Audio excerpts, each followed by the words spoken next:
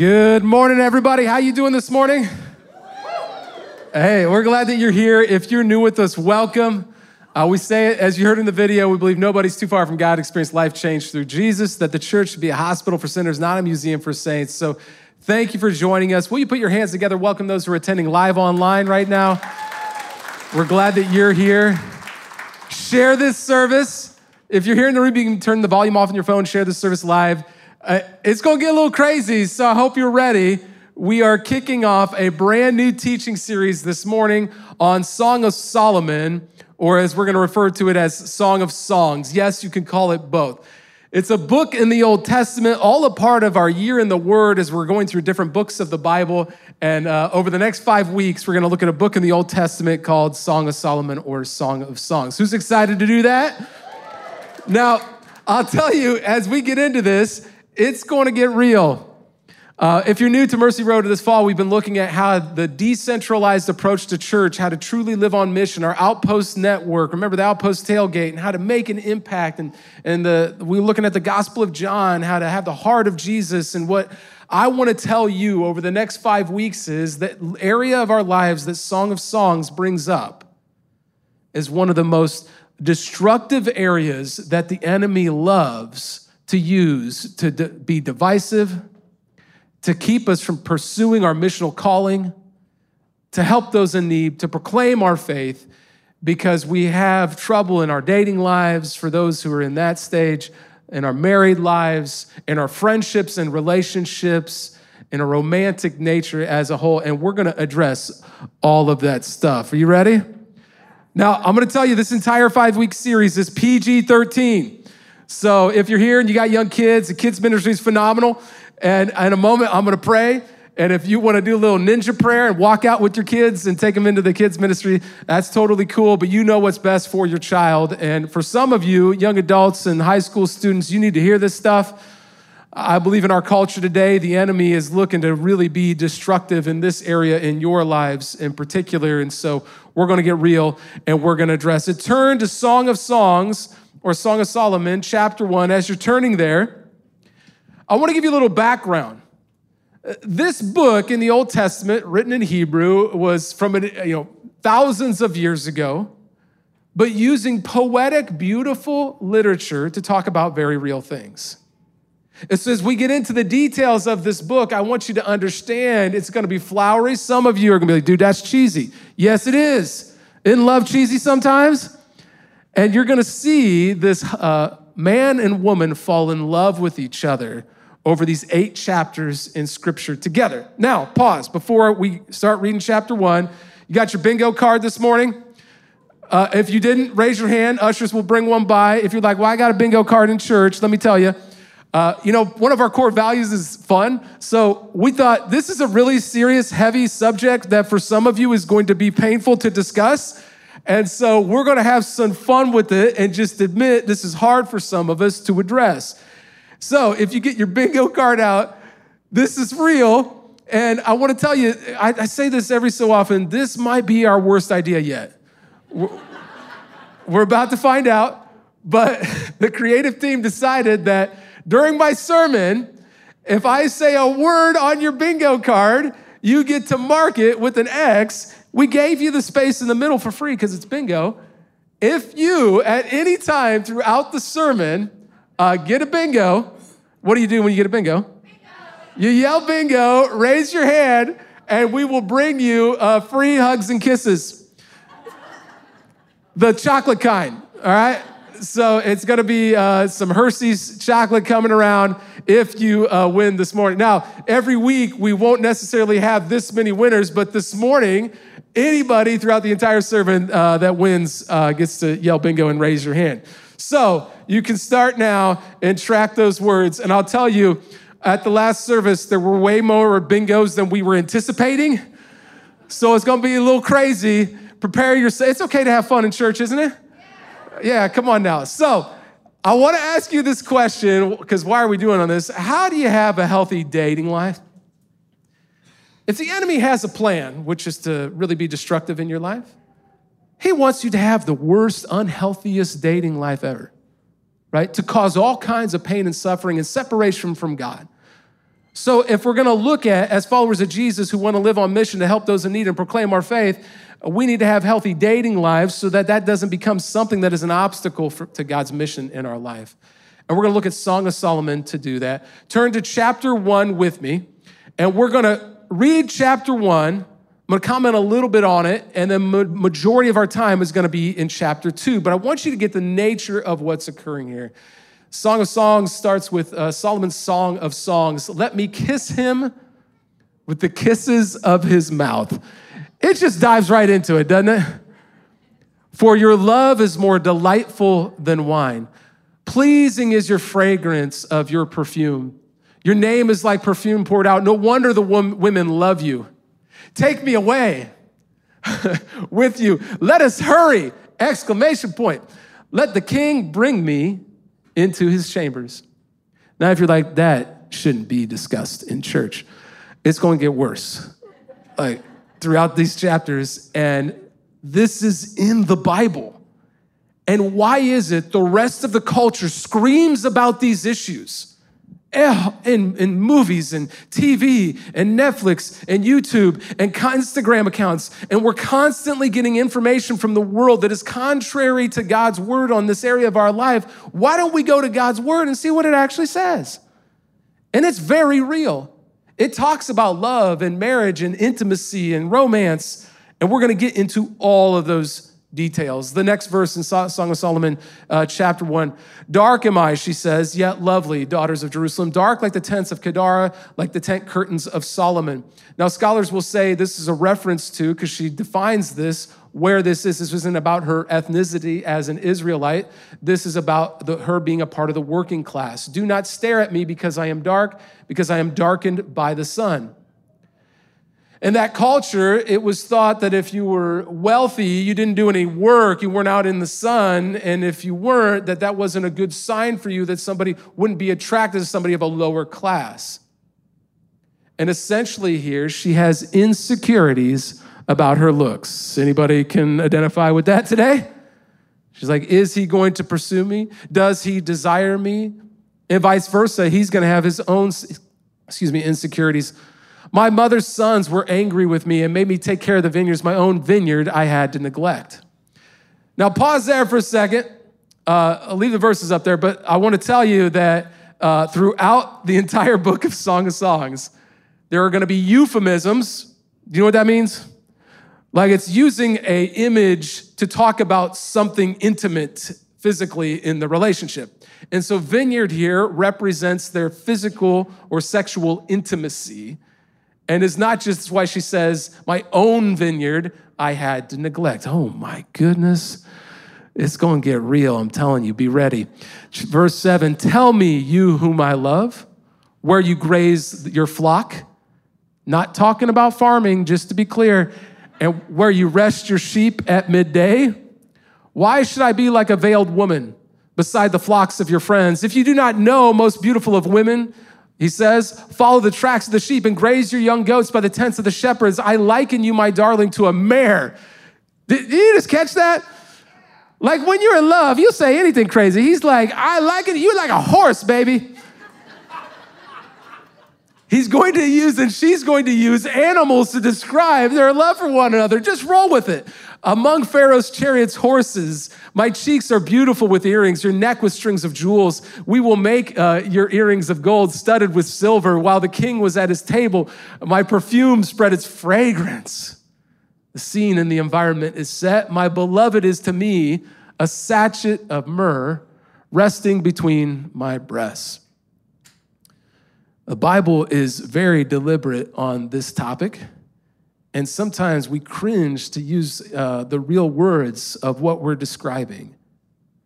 But this intimacy and this romance, they're talking about their attraction physically to one another and their desire for one another. In chapter 2, it's going to lead to courtship, and they're going to begin to pursue and date one another. As we close out the chapter, in Song of Solomon, chapter 1, it says, my beloved is to me a cluster of henna blossoms from the vineyards of En-Gedi. How beautiful you are, my darling. Oh, how beautiful. Your eyes are doves. How handsome you are, my beloved. Oh, how charming. and our bed is verdant. The beams of our house are cedars. Our rafters are firs, referring to the foundation of their relationship. And you're going to begin to see the physical temptation of one another sexually begin to set in. And we're going to see what God has to say to us throughout the entirety of Scripture using Song of Solomon or Song of Songs as the launching pad. In the middle of all of that tension and romance for one another, for those who are in that stage of dating, or for those who are married and want to date and pursue their spouse, what does it look like to do those things in a healthy way for not only one another, but your relationship with God? That's what I want to talk about. Will you pray with me? God, I know on this issue, for some of us this morning, there are things in our life that we're going to begin to be confronted with that are not healthy. And it's our own doing. And I just pray, Lord Jesus, that you might soften our hearts enough to truly believe that we could see change in this area of our lives. To admit the working of the enemy and to say, we're going to fight back spiritually. And then, God, we also admit, soften our hearts, Lord, when it comes to those of us who have experienced pain because of the decisions of other people, the way that people lied to us, the way that people hurt us, the way that people treated us, Lord, and didn't value us. God, may you take that away over these next weeks together. Speak to us, Jesus. Soften our hearts. And then, God, for those of us that, even in our marriages, that this has become something that is so jaded, there is no romance, there is no intimacy at all. God, we pray, Lord Jesus, that if we think that there couldn't be any change, that your Spirit is constantly bringing life change to those who pursue it. And so we trust you, God. Soften our hearts to believe that we could become the people you created us to be, loving, caring people. We give you this time.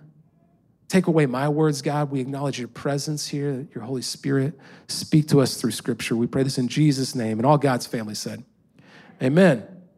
Amen. You know, have you ever had something in your life that when you first started it seemed like a really great, fun, exciting idea, and then you realized it was a terrible one? Anybody ever have that? Let me give you an example. It doesn't have to be in your dating life. When I first moved to Southern California, I was working as a youth pastor. I was about 22, 23 years old. And there was this family who had a 6th grade boy. I was a middle school pastor. And they were like, hey, we want to have you over for dinner. And we want you to hang out with their son a little bit and invest in him spiritually. I was like, okay, cool. Came over, had some delicious carne asada, sat there and eat. And then they said, hey, we got this great idea. You see that sod over there? We just laid that sod. And when it starts to get dark, this raccoon keeps coming out and tearing the sod away and destroying all the money we put into that. What if you and our 6th grade son stayed up until it got dark and we gave you ammunition and you shot the raccoon for us? Dude, this is a true story. Still friends with these people today.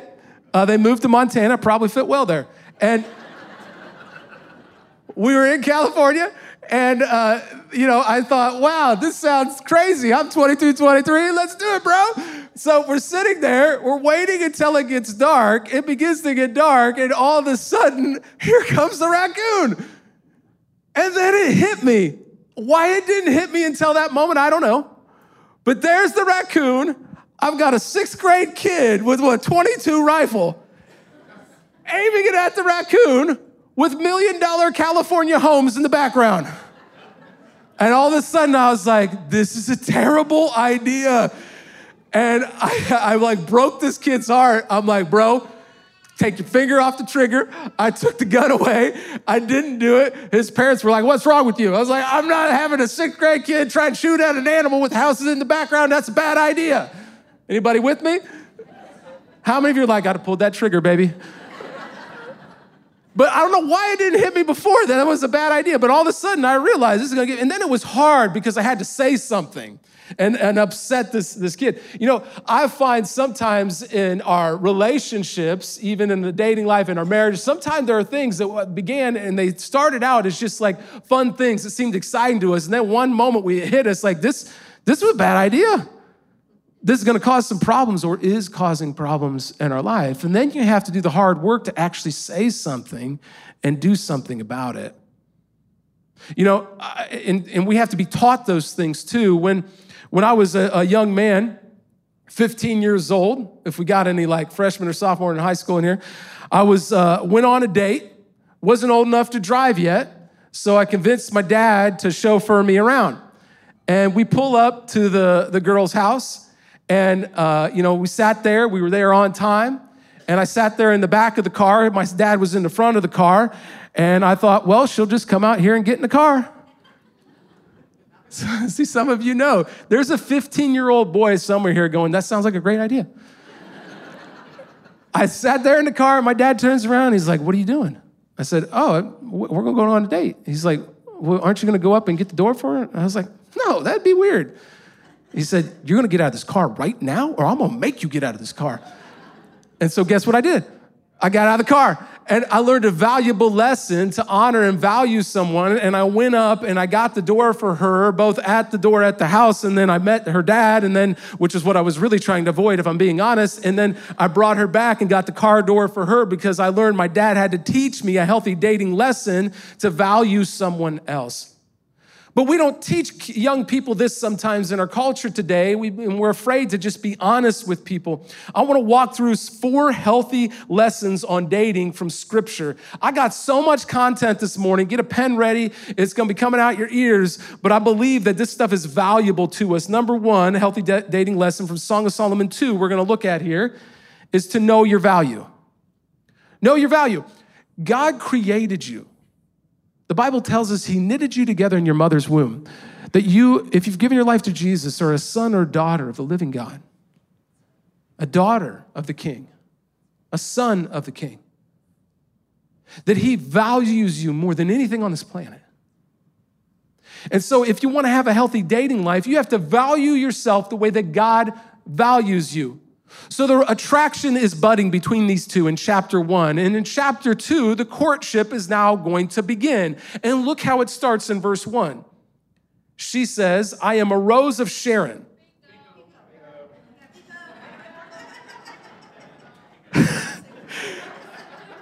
That was great.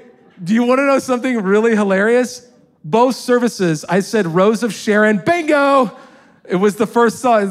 Raise your hand. They're going to bring around some chocolate for you guys. Wow, that was a lot of you. A lot of you. I'm telling you, it's going to happen. It's okay. We do it at family reunions. We're a big family here, so let's have some fun together.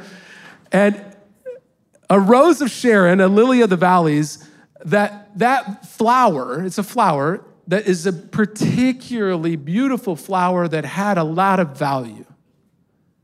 And I share that, a little side note for any of you artists or musician types. I was a fan of the band Mumford & Sons. Did you know that the lead singer, his dad, was the head of the Vineyard Movement in the UK, in the United Kingdom, and he actually wrote a song called Rose of Sharon. It's talking about this right here, the value of a person, and particularly this woman here in the passage. She knows that she is valuable. And those insecurities she had in chapter 1, those insecurities we all have over our image or character, intelligence, or whatever it is that you have it in. And movies, music, books, Netflix, Instagram constantly remind us of those insecurities. She didn't allow the enemy to use those to think that she's not valuable. She saw herself with value and is going to allow him to pursue her. Now, I think there are times where both of us have to, put ourselves out there for one another. But she knew her value here. And, I find a lot of times that both men and women, we don't value ourselves enough spiritually to know that we're a son or daughter of the King and that this stuff really matters. And maybe for some of you, this is the one thing you need to hear this morning. That you've been going from relationship to relationship, not valuing yourself the way that God values you. You've been giving yourself up physically. You have been saying things and thinking things about yourself that are not true, and you look so down on yourself. I want to tell you today, the enemy wants you to think those things.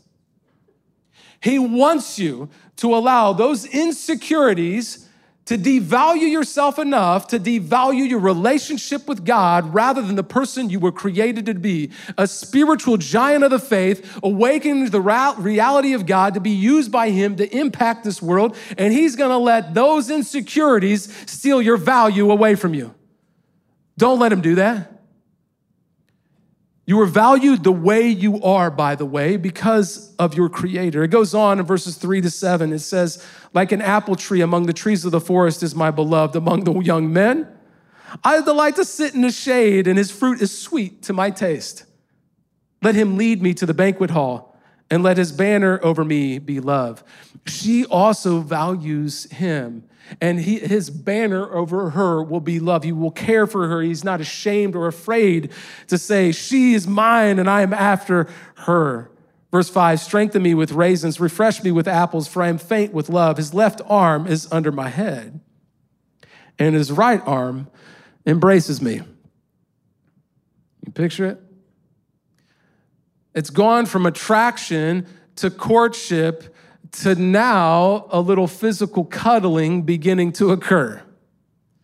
And this is when the next stage of temptation that we're all very familiar with comes into play. And they have to begin to decide, what are we going to do about it? And in some ways they will succeed, in some ways they won't. But they'll address it here at the end of verse 7. Look at the beginning of verse 7. Daughters of Jerusalem, I charge you by the gazelles and by the does of the field. Keep them going, just shout them out. They are struggling. And we got to find a way for them online too, right? You got to be yelling bingo online. We'll get some online cards. They're cuddling, the temptation has set in, but they know their value before God. And they need to remember point 2, a healthy dating lesson is this from Song of Solomon 2, do not awaken love until it so desires. Do not arouse or awaken love until it so desires. Look at verse 7b. Do not arouse or awaken love until it so desires. All of this beautiful romance and courtship, in that moment it says, oh, it's starting to get hard, but when do you arouse and awaken love, biblically speaking? And when you're committed to one another in marriage. And it's saying there will be a time for this, but the time isn't yet because we may not be able to handle it. Which brings up this important question that young people often ask, or people who are in the dating life who maybe aren't young here this morning. And some of you may cringe and say, we don't need to talk about this in church. Yeah, we do. You know, the question that comes up at that moment often is, how far is too far? Physical intimacy in a dating relationship. We're talking about dating right now. In a dating relationship, what does that look like? I worked with young people for a long time. And what I know is we'll all like tiptoe up to the line, right? And then we'll find a line, and then we'll start putting our foot over a little bit, get a little taste of that, just see how it is, and then we just, all of a sudden, we fall in backwards right over it, right? And we look around and wonder why we feel distant from God, and I often see when that occurs, they no longer are connected to their church or to Christian community, confessing their sins to one another because they feel shame over it. God doesn't want you to feel shame or guilt. He wants you to embrace forgiveness and redemption and to turn to him. To be honest. And I'm always surprised, like, why do we try and hide stuff from an omnipotent God? Like, he already knows it. If we're honest with him, confess our sins to one another, we can find healing. Do not arouse and awaken love. So how far is too far? Let's get specific. I'm going to take a verse. I think it's in context, but it's slightly out of context. All right? You're like, don't do that. Well, we're going to do it, and I'll show you why. 1 Timothy 5:1. Now, this is a letter that Paul is writing to Timothy, right, in the New Testament much later. And he's talking to him as a young man of how to deal with relationships. It's not about romance. It's not about marriage. It's not about sex. But I want you to see what it notices, or what it says here in this passage. Do not rebuke an older man harshly, but exhort him as if he were your father. Treat younger men as brothers, older women as mothers, and younger women as sisters with what? Absolute purity. In other words, how far is too far? How far would you go with your brother or sister? Think about that for a second. Like, dude, that's wrong. That is not what that passage is talking about. Well, it is talking about how to treat people in a godly relationship. It's not talking about romance yet. And look, I'm not trying to make you feel guilty or set standards that you'll never obtain. That's not the goal. But I want to tell you is that spiritually speaking, I think we set the standards so low for what God wants to do in our life. And what it says is in your relationships within the church to live with absolute purity, to honor them as God would honor them in their life, to treat them as a brother or sister in Christ. Until you're married, that's what they are. But let's get a verse that actually really is addressing that issue, isn't taken out of context at all, in Hebrews 13:4. Wow, nice. Keep them coming. Raise those hands. Hebrews 13:4. Marriage should be honored by all, and the marriage bed kept pure, for God will judge the adulterer and all the sexually immoral. Keep the marriage bed pure. That it can lead to sexual immorality. The word, by the way, for sexual immorality in Greek is the word porneo. It means sexual immorality, and I think we can see what other words it's referring to in our culture today. Pornography is just an example of the enemy using something to give you a false sense of the real beauty of romance and relationships that God designed humans to have. It's the false version of it, not the real version of it. And by the way, that sexual immorality in Hebrew culture definitely would have included premarital sex. In that passage, it is obviously referring to that as well. And I don't want to get into the details of that, but on the wedding night, the spouses would have to come out after the wedding night and show proof that they were both virgins when they first came together that night. And I share that to say, not because we want to live in 3,000 years ago in their culture, but to give you the example of what this is actually teaching in Scripture. It's saying, guys, this is the one thing in your life that could really be destructive. Be careful. He even says in Ephesians 5:3, but among you there must not be even a hint of sexual immorality or of any kind of impurity or of greed, because these are improper for God's holy people. It'll say, flee, run away from it. Can become such a foothold in your life, a stronghold that keeps you from pursuing God's best. And so some of you then say, well, but I'm in a single life. I really want to find somebody. I have these attractions and these urges, just like they do in chapter 2. They're beginning to cuddle. Like, what am I supposed to do? And what I want to encourage you to do this morning is to embrace the season God has you in. Singleness, I'm going to put some of these up on the screen. Singleness is not a disease you need to get rid of, but a part of life you need to embrace. Now, look, I worked with young adults for a really long time. And a lot of times, people in their mid-30s who were single would tell me, dude, you don't know. You don't know because you got married in your late 20s. You don't know. And I don't. And so, look, I'm not making light of anything that you're going through, but what I am saying, there are great examples throughout Scripture of people that embrace their singleness, the Apostle Paul obviously being one, and said, I don't need something else in order for me to be whole in God's eyes. They embraced the season and God used it. There are certain parts of that season that you don't have the distractions of all the relationship stuff and the arguments you have to work through and the kids' calendars and all of that. Embrace it to be used by God in a way that other people can't. Enjoy that experience. And then know that you can become the person God wants you to be. Be patient and become the person you're looking for. I always find people, like guys will be like, what kind of woman are you looking for? Well, she's like super hot. She's like a model and loves Jesus, but always accidentally said it in that order. And then like really smart and intelligent and fun and is okay with me hanging out with the dudes. And I'm like, that person doesn't exist, right? And we set these ridiculous things, and then you look at the person, you're like, that's not gonna work for any of us, right? Like, and vice versa. Women, sometimes we can do these same things. And what I want to encourage you to do is not have standards, have standards. But first focus on who am I becoming, so that if I find the person I'm looking for, I will be in a healthy place spiritually to actually love them the way that God intends for me to. In fact, I don't have time to go into the details, put them all up on the screen at the same time. I've shared this many times in our church, biblically 5 non-negotiables of dating. I've given some scripture references there if you want to write them down. That rather than beginning with your list of things that you have to have, begin with some biblical principles and values if you're looking for someone else. 1, that they're a Christian. 2, that they water the camels. You're like, dude, that's weird. Get that off the list. Read Genesis 24. It means that they were willing to sacrifice and serve each other first. 3, they're attractive to you. Now, they don't have to be the most incredible looking human the world has ever seen, but they have to be attractive to you. You, I think, both want someone who is going to want to pursue the other one. Number 4, other people see the good in them. Number 5, they're loving. Now, if you're married and you're still wanting to pursue your spouse, and there's some of those like, I don't know, it used to be on the list, but now they don't fulfill that one. Well, good news. The beauty of marriage is you get to work through all that stuff and appreciate them for more than just a list. But if you're in the dating world right now, to begin with these biblical principles and say, I want to find somebody with the character that God desires us to have.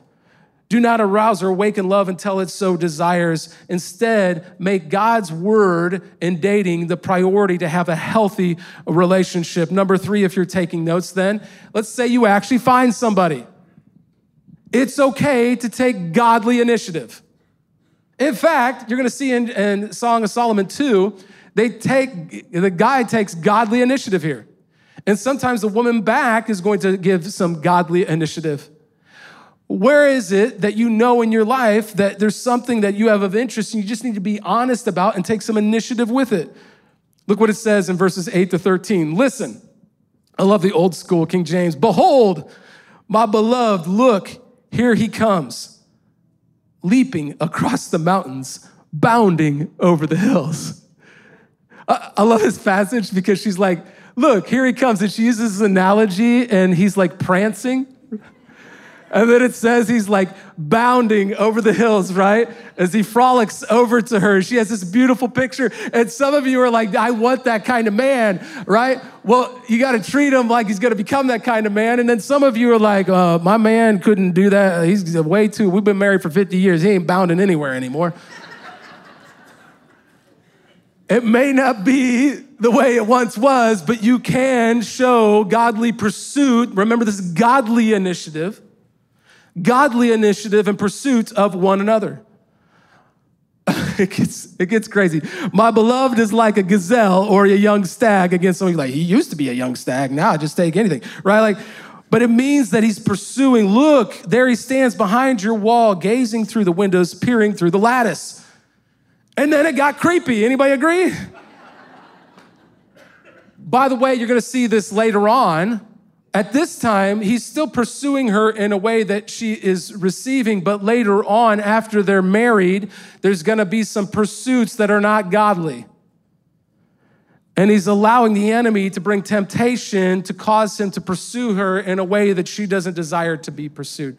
Because I want to tell you this, I believe that the best place to find a woman who loves Jesus is in the local church through the mission of the church to pursue God in that way. But I want to also tell you this is not the bar. This is not the meat market. You don't come here to pursue her in a way that she doesn't want to receive. You don't come to church to pick up chicks, right? That's weird. Or vice versa. But as you come here and you pursue God with one another, you never know how God is going to connect you in that place because you're going to surround yourself with people of character and godly nature that desire the same things as you. And in this passage, she is being pursued in a way that she desires. And that creepiness will come out a little bit later. And we'll talk about that in chapters 5 and 6. But then going on, it says, my beloved spoke to me, verse 10. Arise, my darling, my beautiful one. Come with me. See, the winter is past. The rains are over and gone. Flowers appear on the earth. The season of singing has come. The cooing of doves is heard in our land. The fig tree forms its early fruit. The blossoming vines spread their fragrance. Arise, come, my darling, my beautiful one. Come with me. She's inviting him then to continue to pursue her. And he says, my dove, in the clefts of the rock, in the hiding places on the mountainside, show me your face. Let me hear your voice, for your voice is sweet and your face is lovely. This beautiful, intimate pursuit of godly initiative of one another in a way that it's actually received. That is not sinful or wrong, by the way. God is the one that created romance. He created relationships, marriage, even sex we'll get into later on.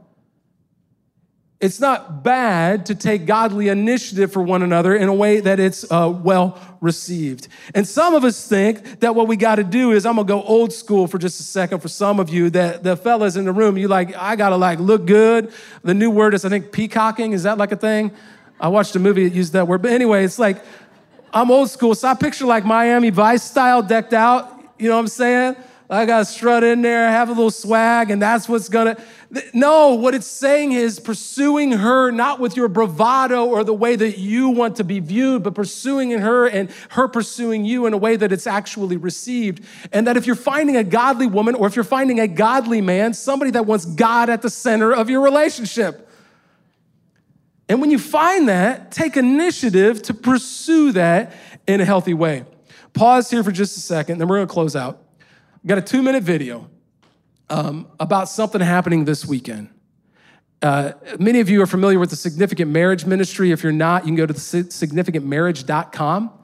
And it's happening this weekend right here at this church, November 4th through the 6th, and you can register online today. And I want to encourage you, some of you who are seriously dating, you can attend this and begin to have a plan for how you're going to take initiative to have a godly marriage one day, or that you want to find out if you should pursue marriage. And then for many of you who are married that need to date your spouse and begin to invest in one another, you got to sign up this weekend if you haven't been through it. Let's watch a short video of some couples in our church discussing the impact it made in their marriage. Hi, we're Dave and Mary of The Significant Marriage. We founded The Significant Marriage because we had worked with couples in crisis for so many years that we wanted to do something to prevent them from ever needing a crisis weekend. And so when we were writing The Significant Marriage, it was really to help a couple learn how to protect their marriage, how to be intentional.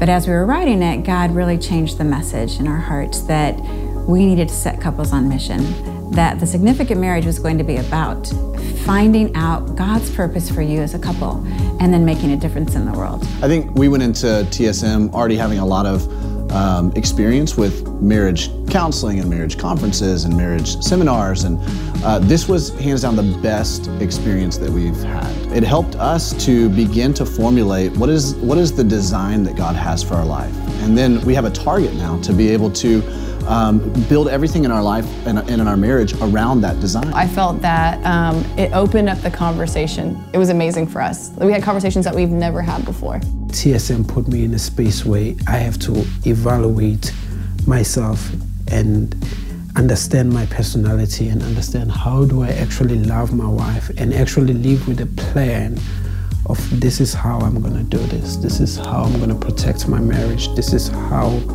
I'm going to invest in my marriage. We had been to a couple of marriage conferences before, and so I think myself going in, I was expecting kind of the same thing, and what we got out of it was really different in terms of how we understood ourselves individually, and then how we understood the other person more. They take you on this journey of self-awareness, so you figure out how you're different from your spouse, you're able to get aligned on your core values.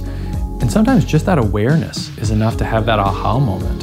And you start to figure out, wow, okay, this is what I'm bringing to the marriage, and this is how I can have empathy for how my spouse is different.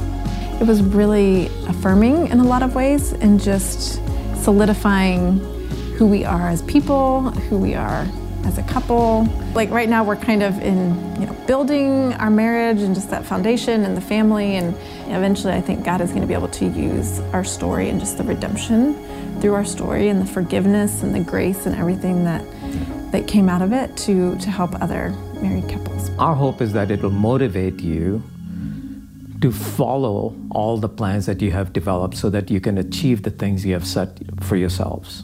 And fulfill that purpose that God has for you in living a significant marriage. Amen.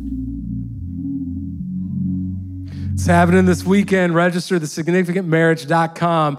We have seen so many people benefit from this, to have actual plans for how you're going to pursue and initiate godly, God-centered relationship in your life. Final thing I want to say is this in Song of Solomon 2, you got to catch the foxes. Some of you are thinking that is something it is not. It's not talking about catching attractive people. It's talking about the things that come into our lives that are destructive. Look what it says here in verse 15. Catch for us the foxes, the little foxes that ruin the vineyards. Remember that intimacy in the relationship? Our vineyards that are in bloom. They're falling in love with one another. They've begun to court and date each other. And now she's like, we got to catch the foxes that are going to come in and destroy what God is doing. And I think what we don't acknowledge enough in our lives, single, married people alike in this area, is the things the enemy wants to use spiritually to attack us, to steal, kill, and destroy. What are the things in your life that are spiritually destructive to your relationships right now? What are they? I got a list of like the high level stuff, and then you can get into particulars. Maybe it's pride, maybe it's greed, maybe it's lust. Maybe it's anger over things of your past, or lying or deception. John 10:10 says it's the enemy, the thief, comes only to steal, kill, and destroy. Jesus says, I have come that it may have life and have it to the full. He wants you to have the life that you desire. He wants you to have healthy relationships, including a healthy dating life and a healthy marriage. But if you want to do that, you got to catch the foxes that the enemy is constantly sending in that we don't even acknowledge. I shared this at the last service. I didn't intend to share this morning. 2 months ago, a woman that I believe really knows the Lord well contacted me and said that she believes that God spoke to her in a dream that I needed to be careful about some temptation that was going to be coming up in my life. Now, when I heard that, I took it super seriously. Because I think a lot of times we think that like, well, I'm a Christian now. That's gonna be, no, when you're a Christian now, the enemy really wants to come at you. And I've seen people surrender their life to Jesus, be baptized, go through Rooted, give their life to Christ, make changes. They get 6 months, a year into it, or maybe 10 years into it. And all of a sudden they allow the enemy, and it just started at first as something little, not that big a deal. It compares Satan in the New Testament to a roaring lion, but I find when he often comes into our lives, he's like a little lion cub. He's so cute and cuddly. And then the next thing you know, that thing takes root and begins to grow. And before we know it, we're devoured by the very thing we didn't think was a big deal. I don't know what it is in your life. I guarantee in our culture today, in a room our size, there are some of us that are struggling, many of us who are struggling with pornography, who are struggling with cheating on people, lying to people. That greed drives our relationship decisions rather than God. There is no finger pointing this morning, no believing that someone is better than you or a better Christian than you. God's not the one that wants you to feel shame and guilt over those things, the foxes that are coming in. What does he tell us he wants us to do? He wants us to guard our heart, Proverbs 23, to prepare that the enemy is going to attack. He's gonna come to steal, kill, and destroy. So be prepared. This young couple with love budding says, we're gonna catch those foxes because the Spirit of God is in us and we could be used to fight back spiritually, to pray, to call on God, to turn to Him in your temptation. When you fail to admit it and not hide it, He already knows it. Why are you hiding it?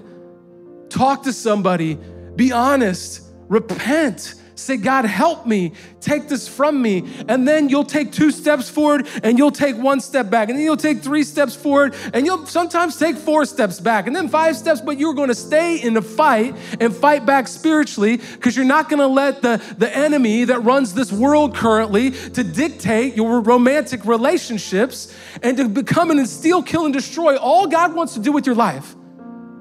And I've seen people who've been married 50 years that allow this thing to come in. And they get jaded, they stop pursuing their spouse. Don't let the enemy win. Begin to fight back. Will you pray with me? God, right now, all of us, we need to be honest. That there are things where the foxes have been getting in and destroying healthy dating lives and marriages in this room right now. Lust and lying and deception, God, and you want to offer, like you did the prodigal son, your loving embrace, your forgiveness and grace and mercy, but we have to run home. And so if there's anyone here in the room or online that you admit right now this morning, you need to run home and embrace the forgiveness and grace of God in this area of your life, pray with me. God, I confess that I need you. I repent of this thing in my life. You need to admit what that thing is because, you got to let it go. Admit it to Him, not out loud, just quietly right now in this room. God, we want to catch the foxes in our life. We repent of any of these things in our life that are destroying our relationship with you and our healthy romantic lives. We surrender our lives to you. If you're dating or married or single or anything in between, God, we surrender it to us. Help us to embrace the season we're in, to honor you in that season. We love you, Jesus. We give you our lives this morning. We pray this in your name, and all God's family said, amen.